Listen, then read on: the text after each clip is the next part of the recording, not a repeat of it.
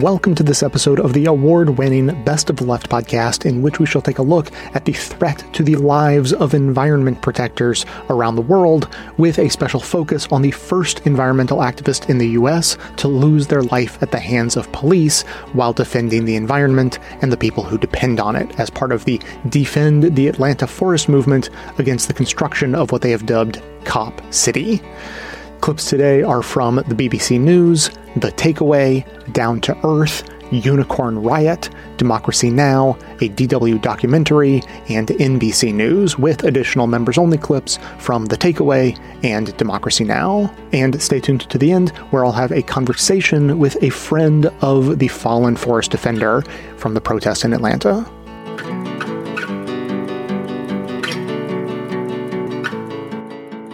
A record number of environmental activists were murdered last year. According to the campaign group Global Witness, there were more than 220 killings, many of them linked to resource exploitation, such as logging and mining.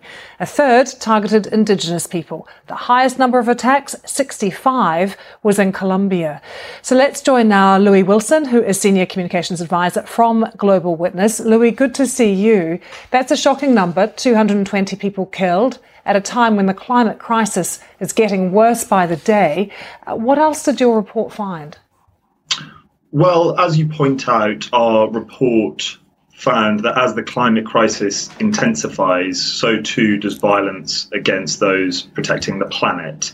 Our report found a very clear link between resource exploitation, so the felling of trees, the extraction of minerals, and violence against people protecting the planet.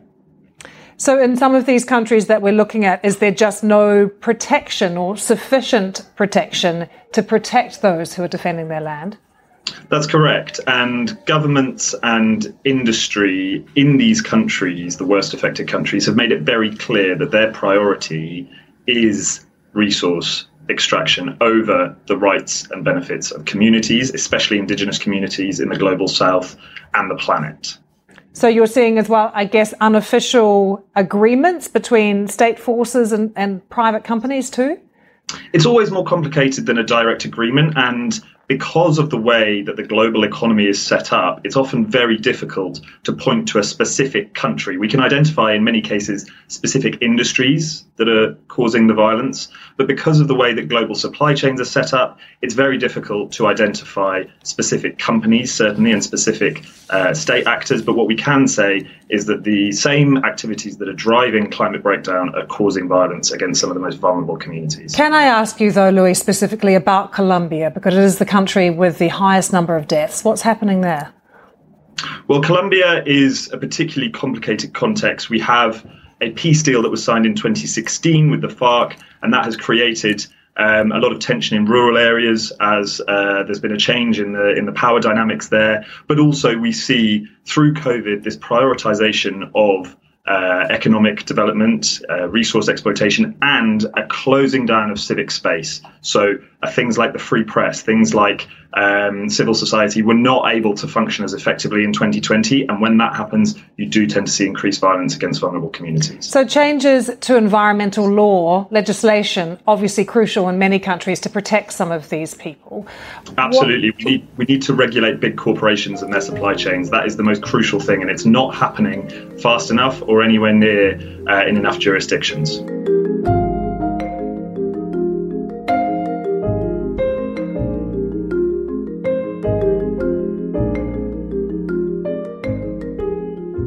In January 2022, Lance Bottom's successor, Andre Dickens, assumed the mantle of Atlanta mayor. As a member of the council, Dickens was among the 10 who voted in support of Cop City. And while elected officials were on board, residents across the area were registering their disapproval. The proposed site for Cop City is in unincorporated DeKalb County, located in a lower-income, predominantly Black area and not represented on Atlanta's city council. A local firm conducted a survey of residents near the proposed site and found 98% opposed the project. Activists have not been content to simply send an email or call a public comment line.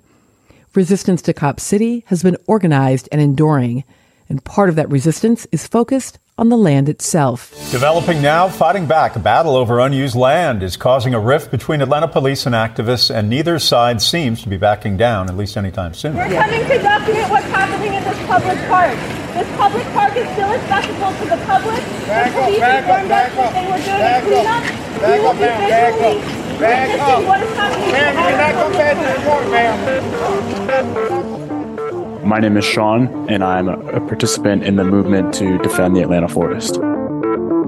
Defend the Atlanta Forest is a direct action advocacy organization which has taken a leading role in resisting the police training facility. And throughout much of last year, they physically occupied trees in the forest on the proposed site of Cop City. They identified the South River Forest, as one of the 4 lungs of the city, one of the 4 areas with the most crucial tree canopy that was going to be necessary for dealing with rainwater to prevent flooding, with filtering out pollutants, and also having a tree canopy that helps protect from the urban heat island effect. So when a city gets hotter than the areas surrounding it, because there's all this concrete absorbing the sun and then releasing it back out. So as climate change worsens and our days are hotter and filled with more smog, we need tree canopy to protect our city from these impacts and to make it more livable on a day-to-day basis. And don't just imagine resting in a peaceful treehouse. Defend the Atlanta Forest encampments have been repeatedly raided by police using some of the very tactics and tools Cop City seeks to enhance. During raids last month, more than a dozen forest defenders were arrested. 5 were charged with domestic terrorism, and public officials in Georgia have described these activists as, quote, a criminal network. The ACLU of Georgia says these charges are an overreach because the crimes forest defenders are accused of include throwing rocks at police and starting dumpster fires. The risks are necessary because we want to have a future that we can live in. The ends justify themselves, really. You know, I personally have a child on the way. I want them to see this forest that is, a part of our neighborhood and where some of the best days of my life have been. And so I'm willing to take risks. And the forest defenders aren't the only one facing risks. Building Cop City carries risk for the residents living near South River Forest. Here again is Kamau Franklin of Community Movement Builders. 12 firing ranges are going to be built in this area. Explosives are going to be detonated in this area. So the noise pollution, coupled with the fact that this area is being deforested in an era of climate disaster, is just unfathomable for that community to have to go through that. And what should happen to that area that was promised to them as a recreational area for that community.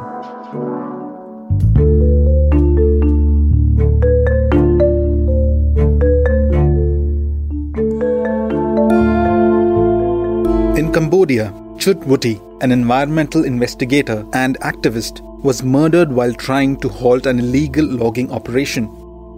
In April 2021, Sandra Liliana Peña, an indigenous governor in southwest Colombia, fought for the eradication of coca crops and was killed near her home by armed men. Virunga National Park in the Democratic Republic of Congo is facing the added threat of oil and gas extraction. One of the 8 rangers of the park, Joanna Stutchbury, was shot outside her home in Kenya. In June this year, journalist Dom Phillips, who wrote extensively for The Guardian and The Observer, and Bruno Pereira, a Brazilian expert on uncontacted tribes, were murdered in the Javari Valley in Brazil's Amazon. According to Global Witness report titled Decade of Defiance, 1,733 activists were killed between 2012 and 2021. 227 of them were killed in the year 2020. This is the highest number of killings in a year, despite the pandemic. Last year, 200 environmental defenders were murdered, nearly 4 people a week. Out of the 200, 14 were Indians. This includes 3 tribals, Kawasi Waga, Uikapandu, and Korsa, who were allegedly shot dead by security forces, ironically during a protest against a security force camp in the Silgar village in Chhattisgarh. Father Stan Swami, a Jesuit priest from Jharkhand, was among 16 renowned activists, academics and lawyers who were charged under a draconian anti-terror law in what came to be known as the Bhima Koregaon case. He was suffering from Parkinson's disease while in custody and died there itself. Mexico recorded the highest number of killings, with 54 killings in 2021. Over 40% of those killed were indigenous people. Whilst Brazil and India both saw a rise in lethal attacks, both Colombia and the Philippines saw a drop in killings. Yet, overall, they remain two of the countries with the highest number of killings in the world since 2012. Over 3/4 of the attacks recorded took place in Latin America. In Brazil, Peru, and Venezuela, 78% of attacks took place in the Amazon. Global Witness documented 10 killings in Africa. Where a sector could be identified, just over a quarter of lethal attacks were reportedly linked to resource exploitation and hydroelectric dams and other infrastructure.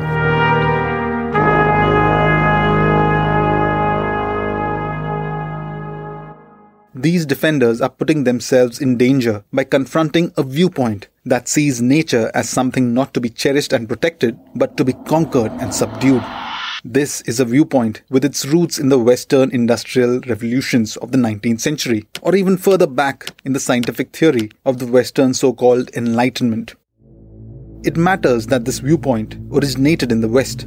As this report shows, nearly all of the murdered environmental and land defenders are from the Global South. And yet, it is not the Global South that reaps the supposed economic rewards of all this violence. This viewpoint has brought us to the brink of collapse. With this report, Global Witness aims to urge governments to enforce laws that protect activists while also laying out blueprints for accountability in companies throughout their global operations and have zero tolerance for attacks on land defenders. Global Witness CEO Mike Davis says, activists and communities play a crucial role as the first line of defense against ecological collapse, as well as being frontrunners in the campaign to prevent it. It is high time governments step up, identify their fault lines, execute their responsibilities, and do a better job of defending their defenders for the ongoing decade. The future of our species and our planet depends on it.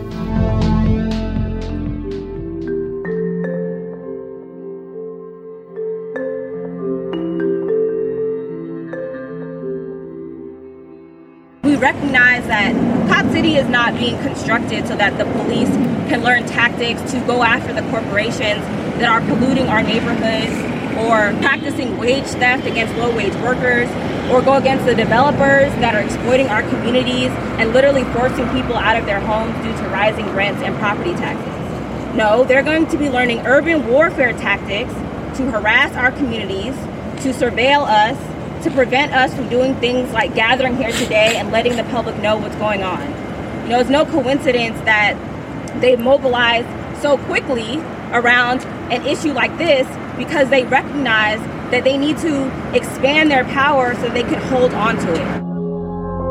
The Atlanta Police Department is using chemical weapons against unarmed, nonviolent political protesters. This is not normal. This is not normal in Atlanta. It should not be normal anywhere. Why is it happening? Well, we've seen over the past year or so, during the course of the movement against Cop City, the protest movement against Cop City, that the police have been engaging in a deliberate campaign to demonize this particular protest movement. They've made an effort in the press to associate this protest movement with fires. Even the governor got in on it at one point, calling the Stop Cop City protest movement terrorists. But I want to be clear, the people that the police are attacking with plastic bullets, with chemical weapons, as recently as yesterday, these people were not involved in threatening anybody.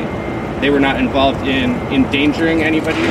They were sitting passively in trees trying to express a political position. So we can see that the Atlanta police are engaging in a clear campaign of escalation of tactics over the past year. We need to make sure that we are asking the question, why is it okay to cut down over 100 acres of forest and that's not considered a violent act? Why is it okay to have 90% of the jails filled up with black people and that's not considered a violent act. The police have continuously used violence to push through this project. And so if we only focus on the destruction of property, but we don't focus on the destruction of people's lives, we are doing a favor for the police, but we are not talking about the real issues here about why we want to stop Cop City. This fight will continue, and it's important for all of us to get involved, to rally around those who were arrested yesterday, to demand their release, right? To materially support the organizations and groups that are fighting against Cop City, and also to defend this community, right? Because this community has historically been victims of over-policing. There's a juvenile detention center down the street. There's just a huge apparatus of policing in this community that they're experiencing even more of because the police have escalated their tactics against the fight to stop Cop City. Are we going to end up in a situation where the police are murdering protesters in order to advance not public safety, but their particular political agenda in building Cop City?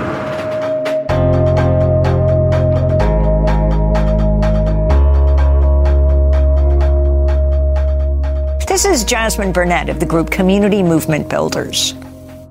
People are asking for affordable housing, paving the streets, right? Having sidewalks, better access to MARTA. And instead, they are supporting a project, a $90 million project to construct the largest urban warfare training facility in this country. And while we understand that this is a very local issue, right, it's happening right here, we also know that this is a national problem, this is a global problem. The same tactics that they're using against forest defenders are the same tactics that the Israeli government is using against Palestinians, right? The same tactics that the U.S. military is employing in Africa through the AFRICOM program, right? This is a global struggle against the occupation of our communities. We go now to Atlanta, Georgia, where we're joined by Kamau Franklin, the founder of Community Movement Builders, part of the coalition trying to stop the construction of Cop City in Atlanta. Kamau, welcome to Democracy Now! We knew you in New York when you were part of the Center for Constitutional Rights. You've moved to Atlanta. Talk about the significance of what's happening now and 5 activists being charged with domestic terrorism.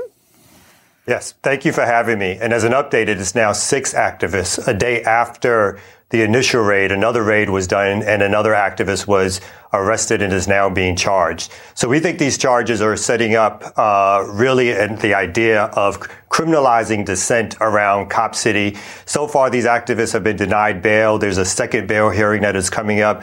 But because of the outrageous charges, the very generalized charge of domestic terrorism under Georgia law, that these folks are still being held. And this has been a concerted effort by law enforcement agencies from the city, the Atlanta Police Department, the county, DeKalb Police Department, the state, the Georgia Bureau of Investigation. At the federal level, the Homeland Security and FBI have all been involved in a task force which is targeting these organizers and activists on the ground for being opposed to Cop City. And what are the specific actions that they allegedly have taken to warrant these kinds of charges? Well, the interesting thing about these arrests is that these arrests were basically a push in the forest to destroy everything that was built in terms of a resistance movement, a group of folks that we call the forest defenders in terms of the loose coalition of people who have actually moved in the forest or who spend days in the forest camping out as an act of civil disobedience. Remember, Georgia's the place where John Lewis and Good Trouble is supposed to be accepted. But civil disobedience in the forest is something that is not accepted when the police want to build a highly militarized training ground. And so while these folks were just a part of their encampment, they were raided by the police, again, by the Georgia Bureau of Investigation. Folks were literally sitting in tree huts, where they were, all of their camp equipment was destroyed. Rubber bullets were used. Guns were pointing at their head. They were involved at that particular time in no activity whatsoever. Except for the act of being in the forest. And they all were taken in and then charged in this sort of RICO or conspiracy idea that the act of protest, the act of civil disobedience, direct action is something that's now being criminalized in a statute that really doesn't get used in Georgia, that's been on the books for a number of years. And so these folks were doing absolutely nothing but being in the forest as forest defenders at the time of their arrest. And could you tell us a little bit more about Cop City? I mean, how did this idea originate? Who backed it? What politicians were behind it? Cop City is something that came out after the George Floyd uprisings of 2020. After George Floyd was killed, Breonna Taylor was killed here in Atlanta, Rayshard Brooks was killed by the police. And there were massive protests, as we know, around the country, even around the world, around police violence, police brutality. There were calls for defunding the police. There were calls to abolish the police. There were calls to find new ways to bring safety to various communities, particularly black and brown working class communities. And it was during that time that Keisha Lance Bottoms, then the former mayor of Atlanta, and the city council, along with the Atlanta Police Foundation, the Atlanta Police Department, the police union, came up with the idea to give basically a gift to the police to make them feel better as a way of changing the narrative. And as we've seen over the last few years since the George Floyd uprisings, both Democrats and Republicans, elected officials, private companies, the same private companies that claimed that they were supporting Black Lives Matter have put literally tens of millions of dollars into funding this police apparatus, this Cop City. And so during that time period of shortly after the uprisings, the idea came up with that we should, we being Atlanta, should give this gift to the police of this training center, which again is basically, as Jasmine stated in your clip, is an urban warfare center where there are going to be over a dozen shooting ranges. There's going to be an explosive range. There are going to be mock cities to practice urban warfare. There's going to be a helicopter pad for Black Hawk helicopters to land. So this is being done right in the middle of a working class and poor black city, black area in Atlanta, one of the last left intact. And so this is all planned around changing the narrative, talking about crime and how this facility is going to be used to fight crime, which is, a lie on its face, because this facility, even without protest, would take 4 to 5 years to build. So this is basically a boondoggle that's been given to the police to make them feel better, to change the narrative from abolishing or defunding the police to one in which now the police are needed to solve acts of crime. So can you talk about, Kamau Franklin, the alternatives to militarized police that your group and the whole coalition is calling for, and what's going to happen to these 6 activists charged with domestic terrorism? We just have a minute. Yeah, our groups have called for alternatives to policing in terms of having outside agencies that call if there's mental health issues, if there's homeless issues. On a more radical end, we've actually called for our communities having the ability to control any policing that happens, which means the ability to hire or fire policing, to discipline police in our communities. We've called for community cop watches, where we watch the police, safety walks, where we create other avenues of safety which are not around the police. So we are continually supporting the organizers and activists who were arrested. We are gathering bail funds as we speak. We're getting lawyers for these folks. Again, another bail hearing is scheduled for the 27th. So right now we need as much solidarity and support as possible to support these folks and to continue to fight against Cop City being built.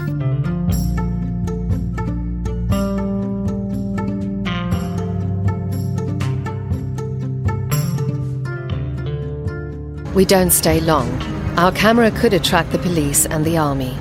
The young men will be working through the night.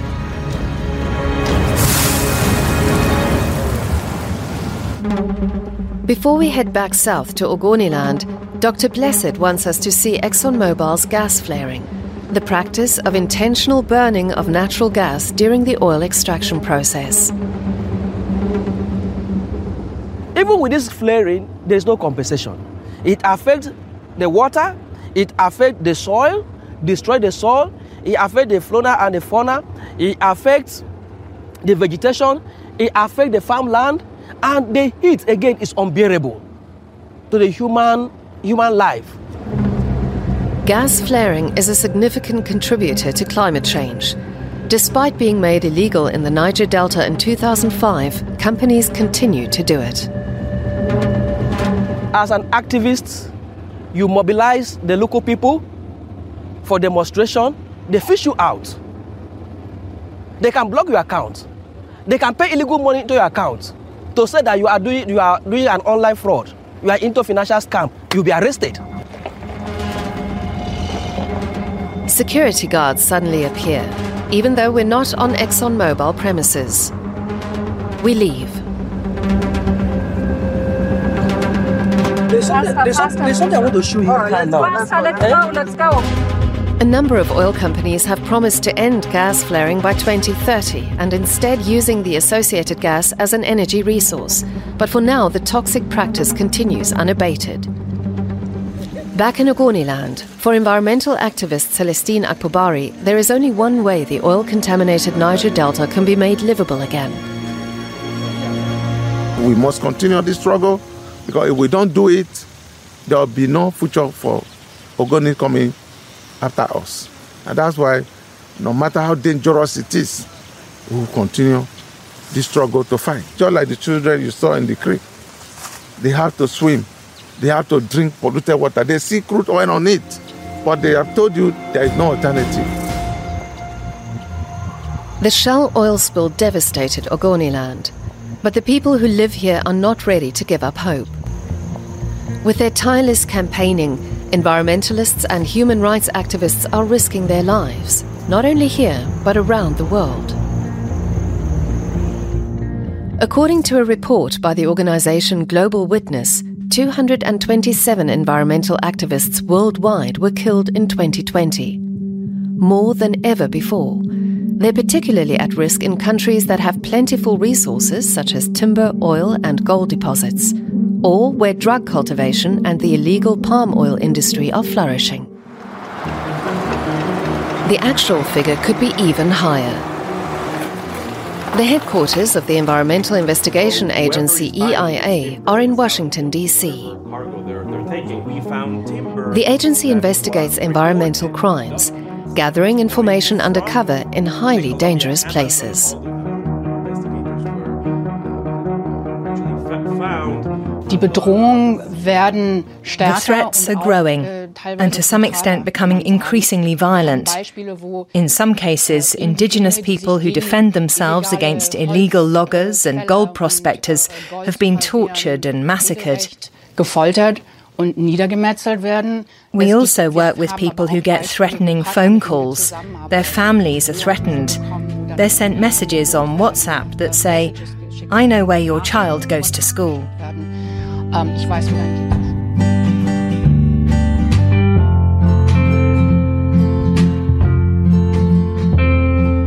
This is Atlanta Mayor Andre Dickens speaking Tuesday. Today, I am pleased to report that we have reached an agreement with DeKalb County to issue the construction permits and begin to move the project forward. My administration is aggressively committed to environmental protection. We have been uniquely focused on expanding our protected green spaces in the city. In my first year of office alone, the City of Atlanta and our partners acquired an additional 260 acres throughout the city to be used for parks and green space. Meanwhile, outside City Hall, protesters chanted Cop City will never be built. This is community organizer Micah Herskin. How dare they stand in front of people and say, oh, this plan where we're tearing down trees is actually good for people and it's good for the economy and it's actually going to protect people. It's obviously false, and I hope that it's reported as such because it's such classic blatant spin that, they're taking us for fools if they think anyone would believe that tearing down trees and putting cement over it is protecting the environment. That's outrageous. Earlier this week, a coalition of more than 1,300 climate and racial justice groups called for the resignation of Atlanta's Democratic mayor, saying he's failed to denounce the police for shooting dead the activist known as Tortuguita, and instead criticized the protesters. This is Mayor Dickens speaking over the weekend about the protesters. And it should be noted that these individuals were not Atlanta or Georgia residents. Most of them traveled into our city to wreak havoc. Well, to look more at the city of Atlanta's crackdown on Cop City and what the protesters have been charged with, domestic terrorism, we're joined by Aline Brown, whose new investigation for Grista's headline documents show how 19 Cop City activists got charged with terrorism. Georgia police are invoking a 2017 terrorism law against activists accused of little more than trespassing. Aline, welcome back to Democracy Now! You report 9 of the forest defenders facing domestic terrorism charges are accused simply of trespassing in the woods by camping and living in a treehouse. One person was deemed part of Defend the Atlanta Forest for, quote, occupying a treehouse while wearing a gas mask and camouflage clothing. Can you just please explain Yeah, so thank you so much for having me. I reviewed 20 arrest warrants for 19 people charged with domestic terrorism in Atlanta and found that none of those individuals are alleged to have committed any act that seriously injured anyone. Like you mentioned, 9 of the warrants describe no specific illegal acts beyond misdemeanor trespassing, essentially camping in a forest. Instead, for those charged in the forest, their domestic terrorism allegations seem to rest on the idea that the Department of Homeland Security designated people associated with the slogan "Defend the Atlanta Forest" to be domestic violent extremists. You know, I asked DHS about this, and they told me that they don't classify any groups that way, although they do communicate with local and state officials about threats. Could you explain, Aline, the origins of Georgia's terror law and how it is that these people were charged? Yeah, so Georgia's domestic terrorism law passed in 2017, and it was really drafted as a means to confront these mass shootings that we see month in and month out. Specifically, lawmakers named the 2015 massacre of 9 black churchgoers in Charleston, South Carolina, who were shot and killed by white supremacist Dylan Roof. So, you know, essentially this law was created to address violence by white supremacists. You know, at the time, civil liberties groups really put out that this was going to be used instead against people expressing their First Amendment rights and marginalized communities. So it appears a version of that is what has come to pass. And this really serves as a warning signal to people on both sides of the party, lawmakers that have continued to suggest new domestic terrorism legislation is necessary to confront mass shootings.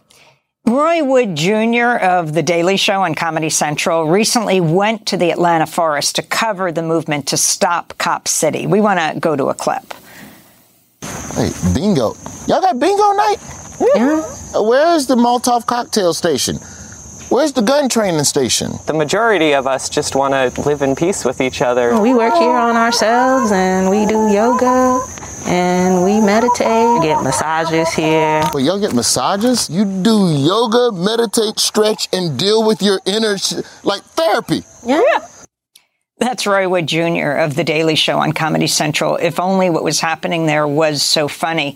Aline Brown, if you could take it from there. And also, if they face domestic terrorism charges, how many years in prison do they face? And does this make it easier if the protesters are considered domestic terrorists for SWAT teams to move in and, well, in the case of Tortuguita, to kill them? So these charges carry mandatory minimums of 5 to 35 years. So they're very serious charges. And, you know, they really, a lot of people are attorneys are saying that they're legally quite flimsy. You know, the law says that you have to commit a felony in order to be charged with domestic terrorism in Georgia. As we've talked about, a lot of these people are charged with misdemeanor trespassing. But you know, the idea is that this may not be these charges may not be meant to stick. Perhaps instead it's meant to send a message that this is a criminal group. These are terrorists. And, you know, maybe someone with more moderate views doesn't want to be affiliated with such a group. So in that sense, it creates a sort of public relations message that perhaps does make it easier to go in and evict people and escalate to something like what we saw on January 18th with Tortuguita. We just have a minute, Aline, but if you can respond to the mayor's latest announcement, they're moving forward with Cop City and the feeling in Atlanta around what this is, and if you could explain what it is. Yeah, sure. I mean, what I found is that this is really a wide-ranging movement. There are, of course, forest defenders occupying this forest, defending the trees. There are also parks advocates, people concerned about police brutality, gentrification, neighborhood associations that have stood out against this project. So I think Atlanta officials, as long as they continue to push this, are going to continue to face a really kind of strong, wide-ranging movement.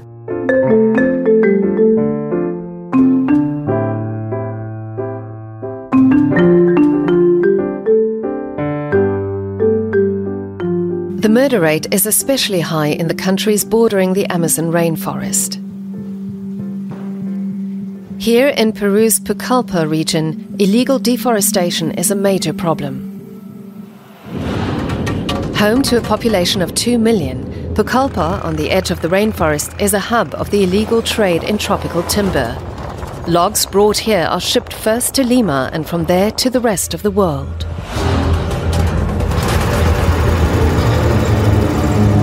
Lucila Pautrat is fighting to put an end to environmental crime. She works for an organization called Kene, advocating for the rainforests and the indigenous people who live in them.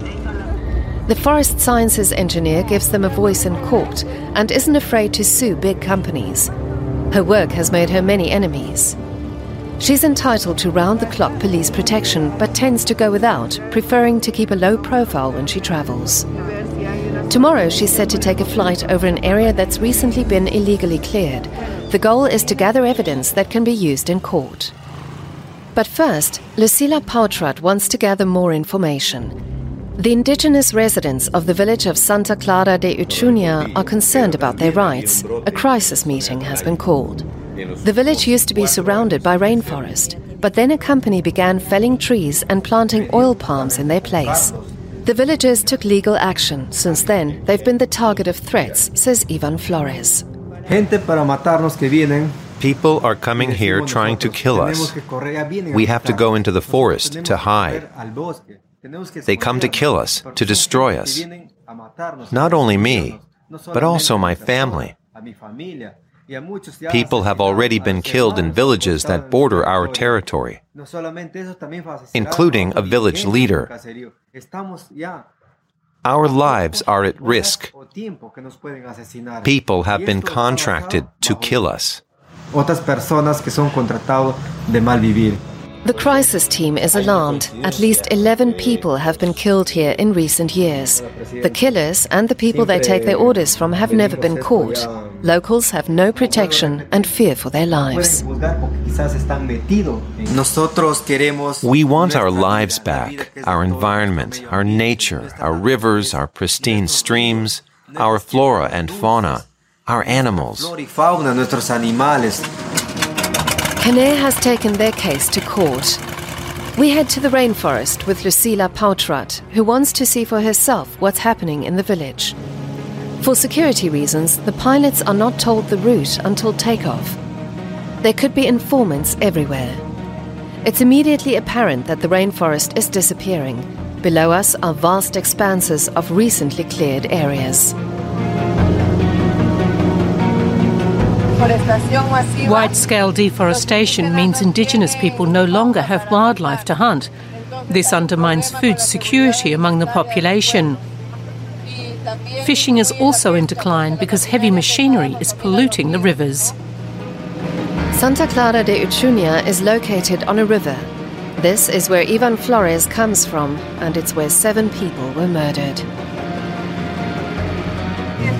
We're just arriving in Santa Clara. Where the murders took place? Yes, and where indigenous leaders are being threatened. As we can see, the entire area is surrounded by palm oil plantations.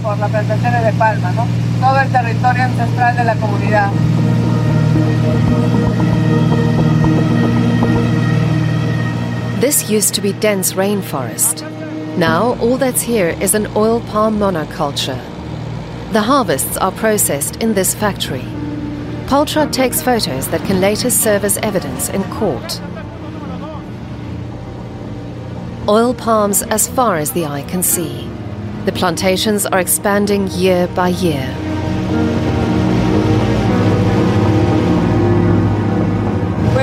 All this used to be pristine forest. The palm oil plantations are illegal. We're losing a huge diversity of primary tropical forests for a business that is simply not sustainable. It also violates the rights not only of indigenous communities, but of all Peruvians and all of humanity, because it affects the whole planet.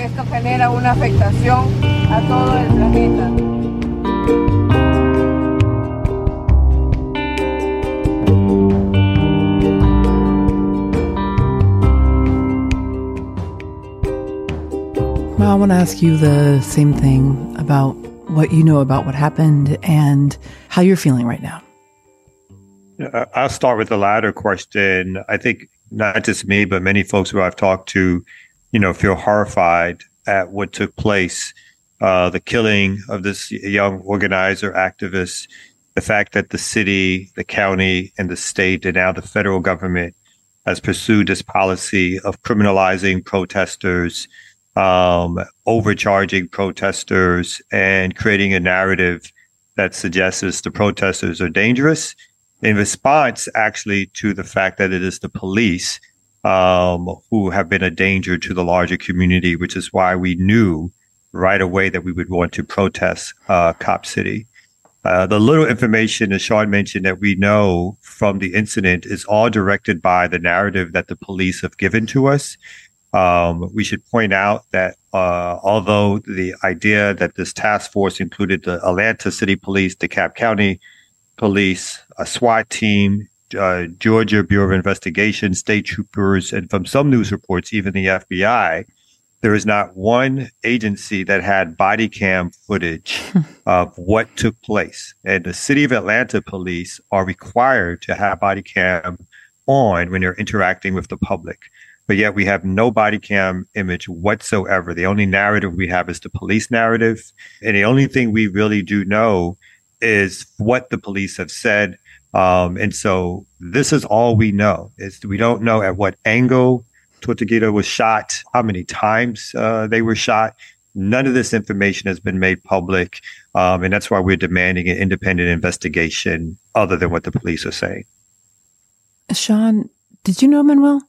I knew Tortuguita in passing and by legend almost as someone who had, very bravely broadcast themselves in a tree sit while they were being fired at with rubber bullets and pepper balls from below, and stayed in the tree and not come down despite this onslaught of police violence against them. Sean, were you in the forest when it was raided on that day, or have you been there when it's been raided on any of the days? Yeah. So the Atlanta forest, the Weelaunee forest in question, it's hundreds of acres of woods with roads bounding it on all sides and creek that runs through it. It's a fairly wide creek. And so on a normal day, you can find a few dozen people on the ground throughout the forest in various tree sits or camps. Usually when there's a big raid happening of police, there's kind of early indications of like a helicopter flying over, these kinds of things.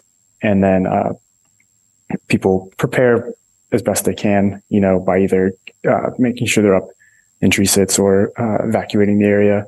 And so when, a raid is happening, there's hundreds of acres and there's police kind of combed out, fanning through all of it. A lot of times they're just destroying all material and infrastructure they can find, wrecking people's tents, slashing tarps, destroying water, destroying cooking equipment, destroying food, just kind of having these, very aggressive reactions to just basic encampments. Talk to me about the response of the city to this killing. I mean, I think the city and it's I think at best you could say one police car was burning, not the city of Atlanta. But I think the response of the city has been their response since the very beginning of protest. And so what seems to be underreported is that even at the beginning of the protest against Cop City, when people were doing demonstrations and marches on city sidewalks, we would have at the end of those demonstrations, police jumping in the middle of them and arresting people for just standing or talking after demonstrations. And they've come in during demonstrations. They've used pepper spray. They've violently thrown people to the ground. Folks have been arrested. This is pre the charges of domestic terrorism, but still charges of disorderly conduct, resisting arrest, threats after the arrest of loss of paperwork if people didn't cooperate. And so the tactics of the police have been violent towards the protesters since the very beginning. But unfortunately, this has gone underreported or not reported as violence and scare tactics used against protesters. And so as the Cop City idea passed, and the brave forest defenders, the people who decided to do acts of civil disobedience and direct action by taking up space in the forest, the police and again, the various agencies have only stepped up their tactics to the point where, as was stated, they're using not only rubber bullets and pepper balls, but now live ammunition. And they're using the tactics of overcharging, in fact, arresting at all and putting out scary press releases to the media about terrorists, which again, as Sean stated, is only meant to criminalize the movement, to scare people off, and to make it so that they can build this monstrosity that no one in the city of Atlanta asked for, without there being legitimate protest against it. Okay, Kamau, there's a fairly strong counter narrative that these protesters are actually not residents of Atlanta or of surrounding communities, that they are out-of-state agitators. How would you respond to that? Well, I think it's very interesting that the language of calling people outside troublemakers is continually used and as outsiders. These are the same officials who last week were honoring Dr. King, who continually honor the civil rights movement, who honor freedom riders, people who traveled all across the country to protest against acts of civil rights violations, illegal laws that were immoral, and ordinances that were immoral, from the Deep South up to the North. These types of interventions were happening in the 50s and 60s, and now these people are celebrated. Although these people are invoking the same language as Southern segregationists to deride actions of civil disobedience and protest against what people find to be immoral laws against city, state, county, and sometimes federal governments. So I think it's a complete misnomer for anyone to take that language seriously. The movement against Cop City is diverse. It is people local to Atlanta and the surrounding areas. It is people who come outside to express their First Amendment rights to protest in Atlanta, as they should do. So we think that language is really just a way to, again, use language which is meant to criminalize or make people feel like they're outsiders, or to make people seem like they're outsiders. And it's the very language taken from Southern segregationists when they wanted to be negative around civil rights actions in the 50s and 60s.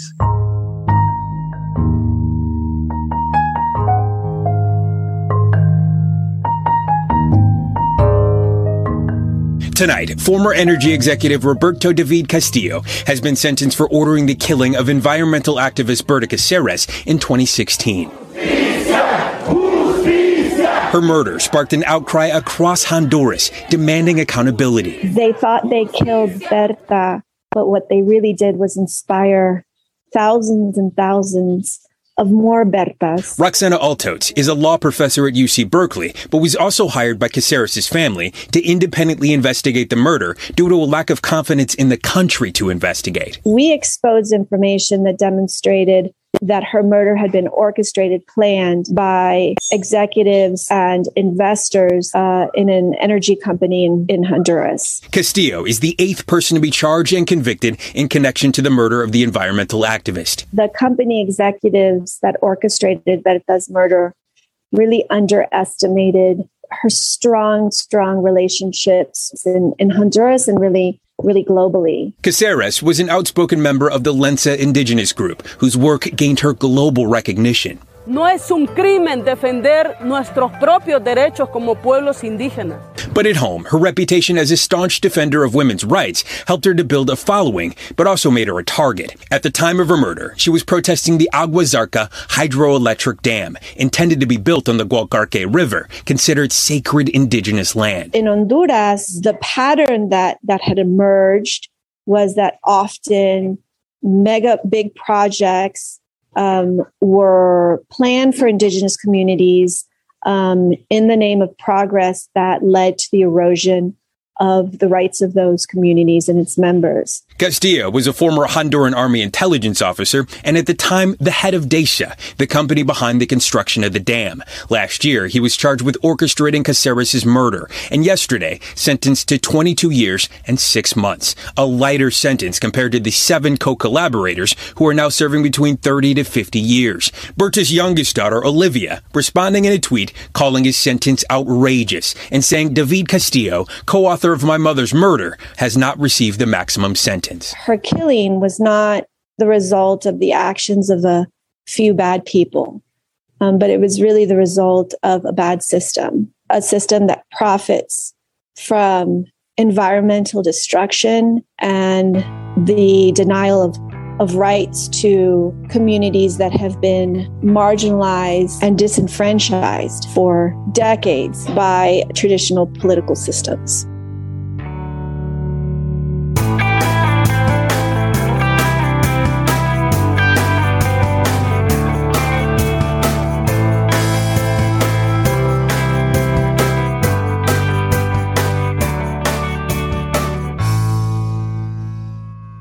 We've just heard clips today, starting with the BBC News, reporting on the record number of murdered environmental activists in 2020.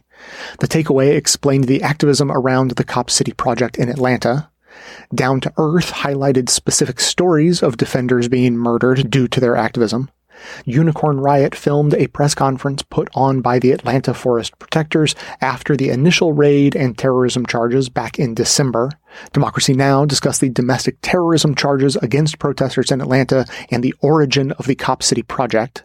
A DW documentary highlighted protests against gas flaring and oil spills.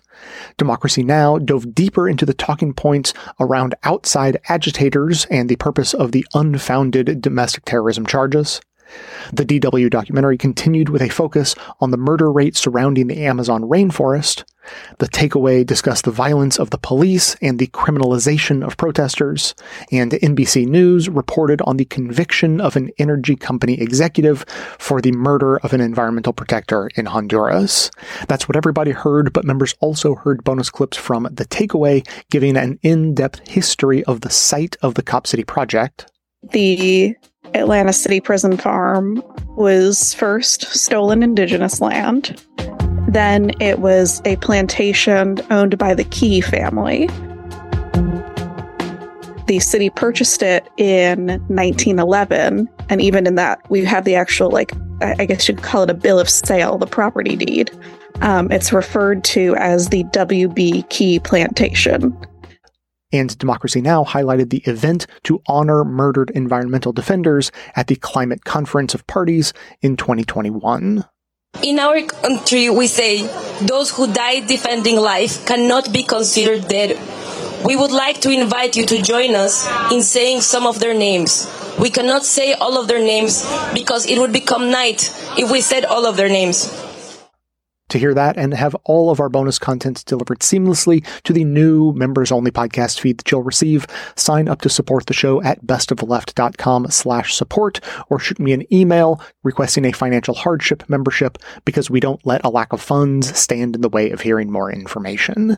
And today I have something a little different to leave you with because our very own volunteer Ben, who helps with our transcriptions, was a friend, a fellow activist, a co-conspirator, a comrade of the forest defender who was killed during the police raid on the encampment in the Atlanta forest. So I asked him if he wanted to come on the show to talk about his fallen friend, the movement, and how you all can get involved.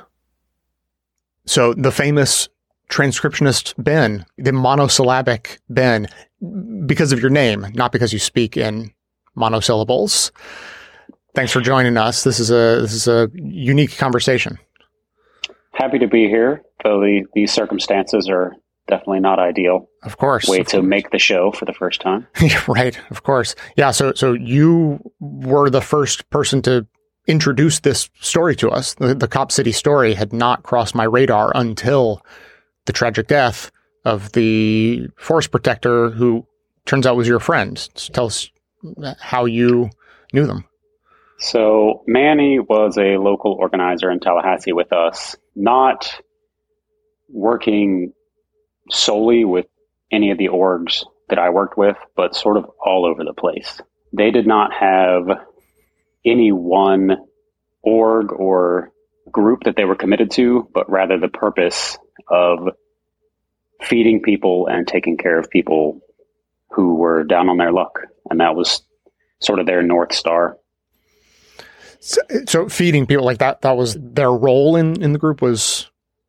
Well, the main organization in Tallahassee that they worked with was Food Not Bombs. That was the one they were probably most committed to. And they spent a lot of time cooking on their own to provide food for Food Not Bombs, always feeding homeless people. They were homeless at times themselves in Tallahassee. And so I don't know if it was because of that specifically that they felt this kinship and this need to take care of people in that situation, but it was something they at least had commiseration with. And so taking care of the houseless population in Tallahassee was one of the main things they were focused on. And something else that Manny did in Tallahassee was start their own mutual aid network, the Bond County Mutual Aid Network, which came about after realizing that some of the other mutual aid in Tallahassee was not meeting all of the needs. And so, as I said before, being homeless themselves, they had a better understanding of what resources people in that situation could need. And so after the city tried to close down one of the only overnight shelters that Tallahassee has, especially during the winter, they opened overnight cold shelters for people, multiple, to make sure that the homeless population in Tallahassee would have somewhere to escape the elements, especially during the cold snaps that we have throughout the winter, because the city has no interest in keeping that population of the city safe. So it wasn't just that Manny participated in a lot of those things. Manny built them from the ground up in places where they saw that they were lacking. So Manny really lived the life of a revolutionary organizer. It's amazing. The stories you hear about people, sadly, so often after the fact, but I mean, people are amazing. One thing I particularly wanted to get your insight on was there's a quote from a Guardian piece. Amazingly, the journalist writing the article, I think, had interviewed Manny in the past, and so had a quote that they could sort of pull forward for this story after their death. And the quote from Manny was, "Some of us forest defenders are rowdy gringos. They're just against the state. Still, I don't know how you can connect to anything if that's your entire political analysis." And we talked about that sort of in the Best of Left back channels here, and you said that sort of explained or gave some insight into their life. Could you expand on that? Yeah, so as far as political ideology goes, Manny was definitely in the anarchist camp. And so the anti-state sentiments are very strong for them. But the part about that quote that really stuck out to me was the part about the guiding political ideology. And I feel like that was sort of Manny, because they were never committed to any one thing. And so they had a tendency to maybe veer into what I'd call at times backwards actions. You know, maybe they weren't helping the movement as much as they thought they were.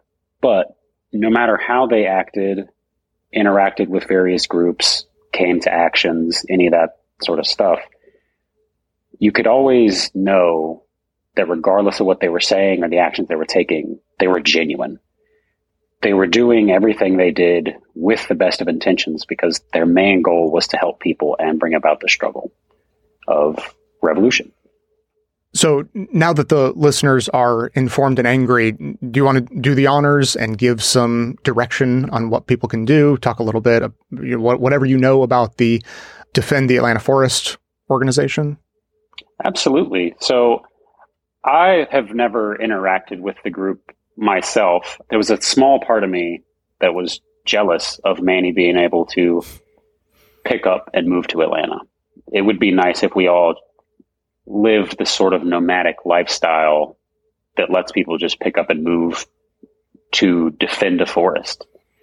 But that org itself has been doing a lot of great work, both defending the forest, but bringing attention to people in the Atlanta area, calling out all of the corporate interests that are involved in this. And so if you go to their website, which is defendtheatlantaforest.org, they have a list of resources on there where you can donate, where you can find the list of investors. You can call the city. They have resources for organizing bail funds and that sort of stuff, because we've seen global solidarity with this movement. And so they have some resources on their website to help out with that. Excellent. Thank you. And I'll say it because I know you won't, but Ben, you are a badass on the ground activist in your hometown of Tallahassee. And when I asked you for some thoughts on where we could send people, you brought up something that applies to anyone everywhere, and that's to focus on what's happening in their own hometown. Could you expand on that? Absolutely. You know, it's easy to see something like this crop up and all the attention goes directly to Atlanta, which in the immediate makes sense. But as that dies down, it's important to take a look at what's happening in your own city. And so, for example, here in Tallahassee, not even a month after a Tallahassee resident being killed in Atlanta for the construction of Cop City, our own mayor has now proposed to give the Tallahassee Police Department an additional $1.7 million on top of the $63 million budget they got for this fiscal year, which is 1/3 of our city's total budget, to build a cop training center. And this strikes me as hollow because you can look at a breakdown of TPD's current budget and see how much is dedicated to training. And less than 2%, last time I checked, of that $63 million was going towards training. If they're already spending so little money on training, why do they need a police academy training center? Those two things don't really make sense to me, and it seems more of the same process we've seen throughout time, but especially since the 2020 uprising, of giving police more money, as though chasing bad money with more money is going to fix the problem. And we've seen time and time again that giving the police more money does nothing but increase their ability to oppress and repress the people. And of course, mainstream conversation about police training is pretty monolithic, right? Everyone says we need more training. No one explains what they mean by training. So anyone on the left who is even thinking along the lines of new training is probably more in the line of like, we should teach police officers critical race theory. Exactly. And I'm betting that's not what the people on the right mean when they say training. I think that advocating for more training is a perfectly reasonable thing to advocate for if you don't know that it's already been disproven. If you don't already know that we have tried that for decades and the results have not been good, it's a perfectly reasonable thing to think, more training, that seems like a good thing to do. It just turns out we've tried it, and so it may be time to try something new. Exactly. You say training, and then you leave it there.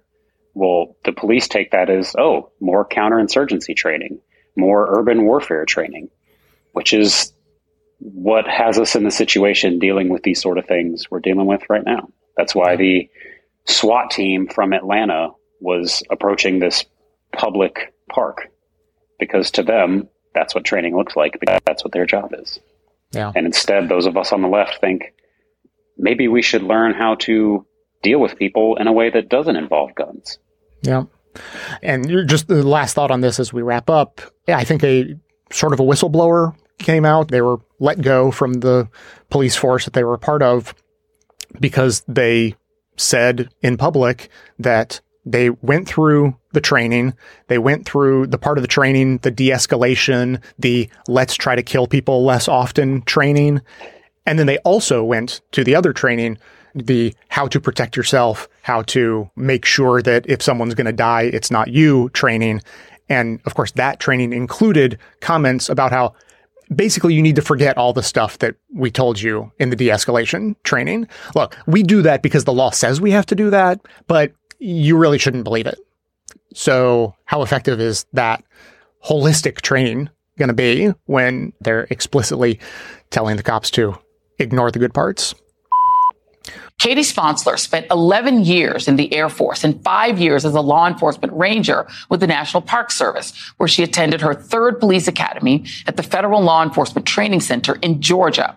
This weekend, she tweeted some of what she learned in that training, like how she was told to yell, "Stop resisting," and drop your weapon after firing a gun, because bystanders will remember that you said it, and their memory will automatically reverse the order of events. She also noted that she was told that de-escalation techniques will get me and other officers killed. And as a smaller law enforcement officer, I was justified escalating my use of force faster than my colleagues because I was always in danger, so I should use it. She lost her job after questioning that training. And joining me now is Katie Sponsler, Air Force veteran, former National Park Ranger, and advocate for criminal justice reform.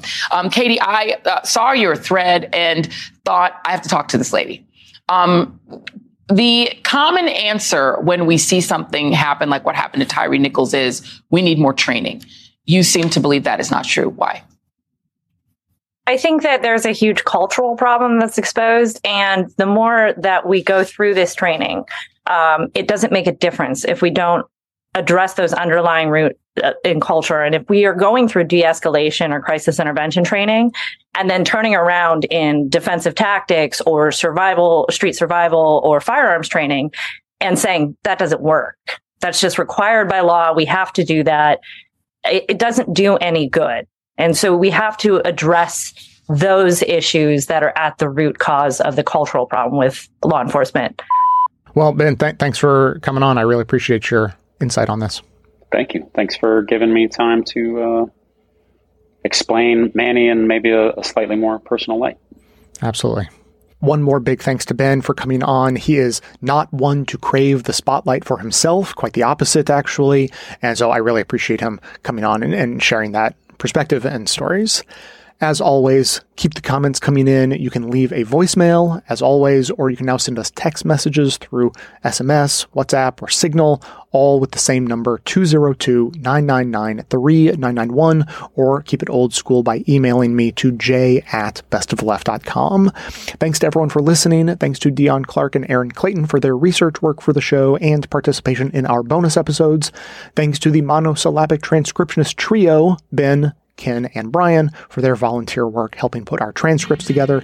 Thanks to Amanda Hoffman for all of her work on our social media outlets, activism segments, graphic designing, webmastering, and bonus show co-hosting. And thanks to those who support the show by becoming a member or purchasing gift memberships at bestofleft.com/support through our Patreon page or from right inside the Apple Podcasts app. Membership is how you get instant access to our incredibly good bonus episodes, in addition to there being extra content, no ads, and chapter markers in all of our regular episodes, all through your regular podcast player. And if you want to continue the discussion, you can join our Discord community to talk about the show, the news, or practically anything you like.